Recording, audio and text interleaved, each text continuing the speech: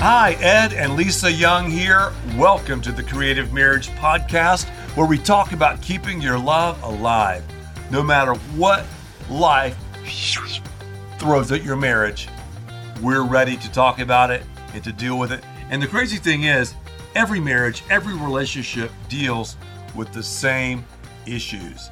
So, pick up to our book. We get very specific in our book. When you're specific, you'll be prolific. The Creative Marriage book. It's newly updated, expanded, illustrated. It's now at xomarriage.com/store. That's xomarriage.com/store or Amazon. Lisa, we're talking about conflict.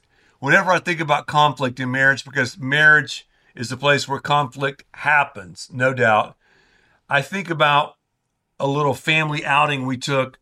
We took our kids to San Antonio, and I tied these massive luggage racks on top of our Suburban because we have so many kids and so much paraphernalia. We had to do it. At the time, I'm sorry, I'm interrupting you, No. But I want to make sure You have the gift of interruption like I do. Yeah. I want to make sure you get the details right because the twins, we had an 8-year-old, a 4-year-old, and then twins that were just shy of their second birthday. Yeah. So think about all of the stuff that you have to carry with you when you go on, not a vacation, but a family outing. It required There's no such thing as a family vacation. I mean, we do family stuff all the time. It's a family outing. And so we had 2 soft luggage racks on top of the Suburban, plus the very back of the Suburban was pretty much packed. So we had a lot of gear. So we go to San Antonio from Dallas, and we went to SeaWorld. That was fun. Stayed at a hotel. Then we left, and we came back to Dallas. When we got back to Dallas, I was so thrilled. I was like, hallelujah. We drove into our neighborhood, drove up into our driveway. I pushed the button when the garage was what do you say, going up? Or going up. Yeah. So I just kind of gunned it. Ooh, I forgot just for a nanosecond that we had these 2 massive luggage carriers on the top. Hold up. You forgot for longer than a nanosecond. You forgot until you heard the crunch of the side of the garage and the top of the garage and all the siding on our house kind of coming down in sheets. I totally destroyed our garage because of baggage. Ooh. Whenever we deal with marriage, whenever we deal with conflict, we bring marriage from our past and from our depravity into the relationship. Wise marriages take each bag off the Suburban, out of those luggage racks, and go through them and talk about them, because that really helps us with how to handle conflict, what kind of conflict resolution tactics or lack of resolution tactics we're bringing in to the marriage. Yeah. For example, you and I came from very different backgrounds in regards to family dynamic. The common thread would be that we both came from a Christian home, but that was the common thread. But our families and how we operated were quite different. Problem solving, organization. Yes. I mean, my family would lean toward being maybe hyper organized, maybe not as flexible. Definitely. Yours would have been more spontaneous for the moment. And also your father, strong leader, very much, the take charge person, which my dad was an amazing man, more of a servant heart, just not quite as authoritative, if you will. So we came from these different backgrounds into the marriage, and we never really talked about that. We never thought about that. And that's important, because with both backgrounds, there was baggage. That's right. And we've talked about some of the ground rules that that all marriages desperately need to adopt. But also, Lisa, when you think about the ground rules, I think you have to think about areas to stay away from. In our studies and lectures, and also in our book, The Creative Marriage, we deal with what are those things, those trigger points those defining moments in conflict that can take you off the ranch, so to speak, and into the deep weeds. And one of the things that I think we should talk about today is criticism, because criticism is one of the markers of divorce. Now, obviously, we're going to criticize each other some. Well, but let's talk about the difference between the word criticize and critique. We should aim more toward critique in the right context versus criticism, because criticism is about tearing something down. Basically, when we're criticizing our spouse, we're making an attack on their character or their personality. So we should talk more about the what versus far as just the who. Yes. The who. What are we trying? What's the goal who is here? negative. Yeah. The what is more positive. The who would be if we're criticizing the individual versus criticizing the what, which would be the behavior. And those are two different things. Yeah. Anytime you're using words that tear down the personality or the character, that's a dangerous thing. We want to critique, which would be more about building up. Let's just use this as an example. So let's say in work. Okay. A lot of times we will, with our staff at church, we will go through a critique session where we look at everything from programs at the church or maybe the worship experience at the church. And we'll look at the elements involved and we'll offer suggestions, critique it, if you will. That is not to say that somebody was doing a bad job or they were, they messed up. It's just to weigh in and say, how could we do this better? Okay, how about this? Wouldn't you say that marriage is about delegation? God has delegated this relationship to us that mirrors Christ's relationship with the church. We also have to delegate to each other. And delegation without investigation leads to frustration in the corporate world, also in the marriage world. Yeah, I see that. Is that so? Well, I just, when you talk about delegation, I mean, we can't delegate critique or delegate. No, but that's the investigative part. Yeah. Oh, definitely. I see what you're saying. Yeah, we delegate stuff all the time, like responsibilities, chores. You get into we've delegated the emotional, physical, and intimate needs of one another, and so you have to critique those to one another. Yes. But you cannot attack the person, the who. You have to understand the difference between criticism. Does that make sense? It makes sense to me. Yes, it makes sense to me. I hope it makes sense to y'all. Yeah. But you have to understand the difference between criticism and critique. One is to tear down, the other is to build up. Focus on the what, not the who. Okay. Don't tear down the who. All and right. yes, it comes out of delegation. So criticism is something that we need to think about and really watch out. And so kind of the antithesis to criticism would be to reveal the what, reveal what needs to be dealt with. What is the true point of confrontation? What's the angst here? Yeah, and get to the issue, because when I'm getting beat in an argument, I like to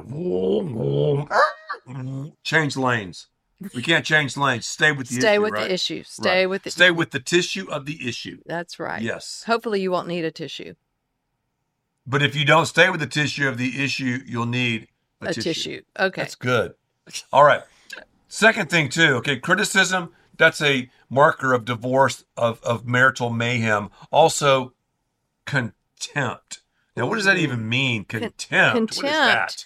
Is when you feel that your spouse, and maybe it's behavior that brings this in, or I don't know, but when you feel like your spouse is beneath you, you're no longer on a level playing. Did you say level? A level. Whole nother level. Holy nother level is where God wants our marriages. But contempt, H&L. Contempt, I feel like I'm better than you. But it's together we're on a wholly nother level. Yeah. But whenever I feel like I am on the whole nother level and you aren't. That's contempt.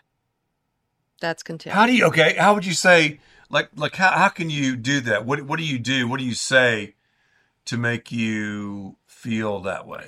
I don't know if it's as much as what you say as how you act around your spouse. When you kind of disregard their Yeah. I think it's a progression. You disregard their feelings, you Belittle them, belittle- kind of you- brush them aside. you don't value them because to give them value means that you're raising them up to your level, and contempt is all about Yeah, it's them like, being on oh, a I don't different- mean that. Don't you understand? Yeah. Like that. So Why do you? Yeah, I got it. So the Yeah. answer to contempt is respect. Mhm. You are my spouse, and I respect the position that you hold in our relationship. Now, there may be times when I have done something that is not respectable, Yes, but I because I'm your spouse, That's it. you respect me. And the same thing for you. You might have done something that I'm thinking, I just didn't like the way you did that. Or I didn't like how you said that. Mhm. And that may not earn my respect, but because you're my husband, the most important relationship that I have on this earth outside of my relationship with God, I respect you. And if I'm not respecting, I may be holding you Who in did that? contempt. R-E-S-P-C-T-P. I can't spell. R-E-S-P-E-C-T. R-E-S-P-E-C-T. Who did that? Tina Turner? I love that I song. don't know. I don't But know. it's true because you're not always going to feel feelings of respect. That's what you're saying. Exactly. But don't ever forget the position that your spouse holds. And some people say, just in our culture, well, I'm not going to respect this person until I feel it. Well, you might not ever really feel that. I'm talking about in other areas. Yeah. Yeah. Anyway, Okay, so you know what, Ed? I just want to backtrack Uh-huh. a little bit because we're talking about ground rules. These are actually kind of progressive. Like sometimes we if you don't have ground rules, you'll fall into this. fall into these. And So stay there. you might start with criticism, and then all of a sudden the criticism gets out of hand, and then you roll into contempt. Yep. And looking at your spouse as if they're not as good as you, or you're And acting you like become you're defensive. Yeah. And And then the next thing would be to cancel them. The cancel So if you culture. don't deal with the Cancel. criticism and if you don't deal with the contempt, then you find yourselves in a cancel culture marriage. And that's so easy to see in our world today. The cancel culture is everywhere. And sadly, it's in marriage. Yes. So when we get married, we're always thinking about back at the altar. Like when you Yeah. said I do, the enthusiasm was there. You're excited. In my mind, when Ed and I got married, I mean, the love of my life, the person who could do no wrong almost. I mean, obviously I knew he was not perfect, but that's what I had in my head when we first got That married. means a lot to hear that right And now. and so, the more time that goes by and the Uh-oh. more you live together, you realize that person is not perfect and I'm No. not perfect. No.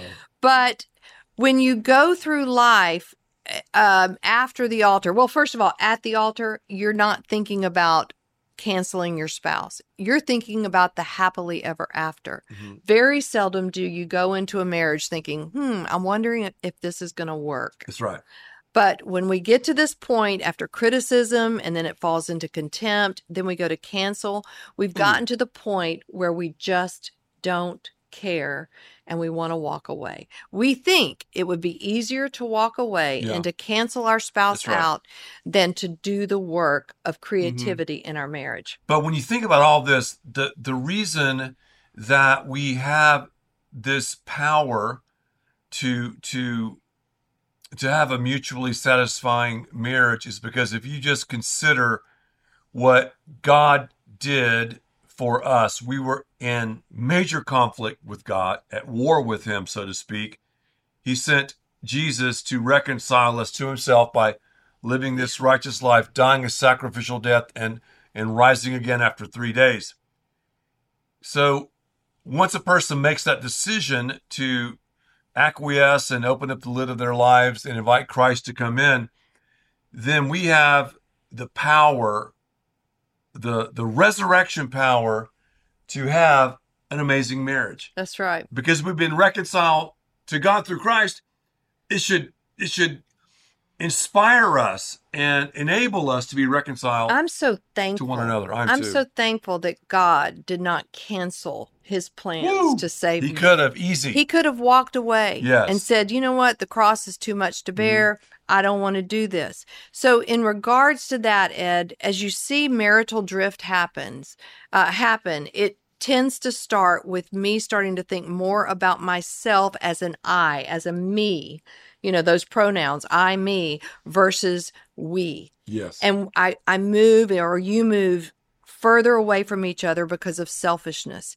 We go from selflessness to selfishness. And if you're selfish, yourself ends up smelling like a rotten fish. That's right. Well, it does. I mean, that's that unwholesomeness that we talked about earlier.